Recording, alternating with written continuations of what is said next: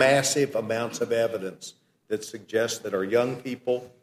many of them that get into heroin, methamphetamines, and a lot of other things, begin not only with marijuana, but by addiction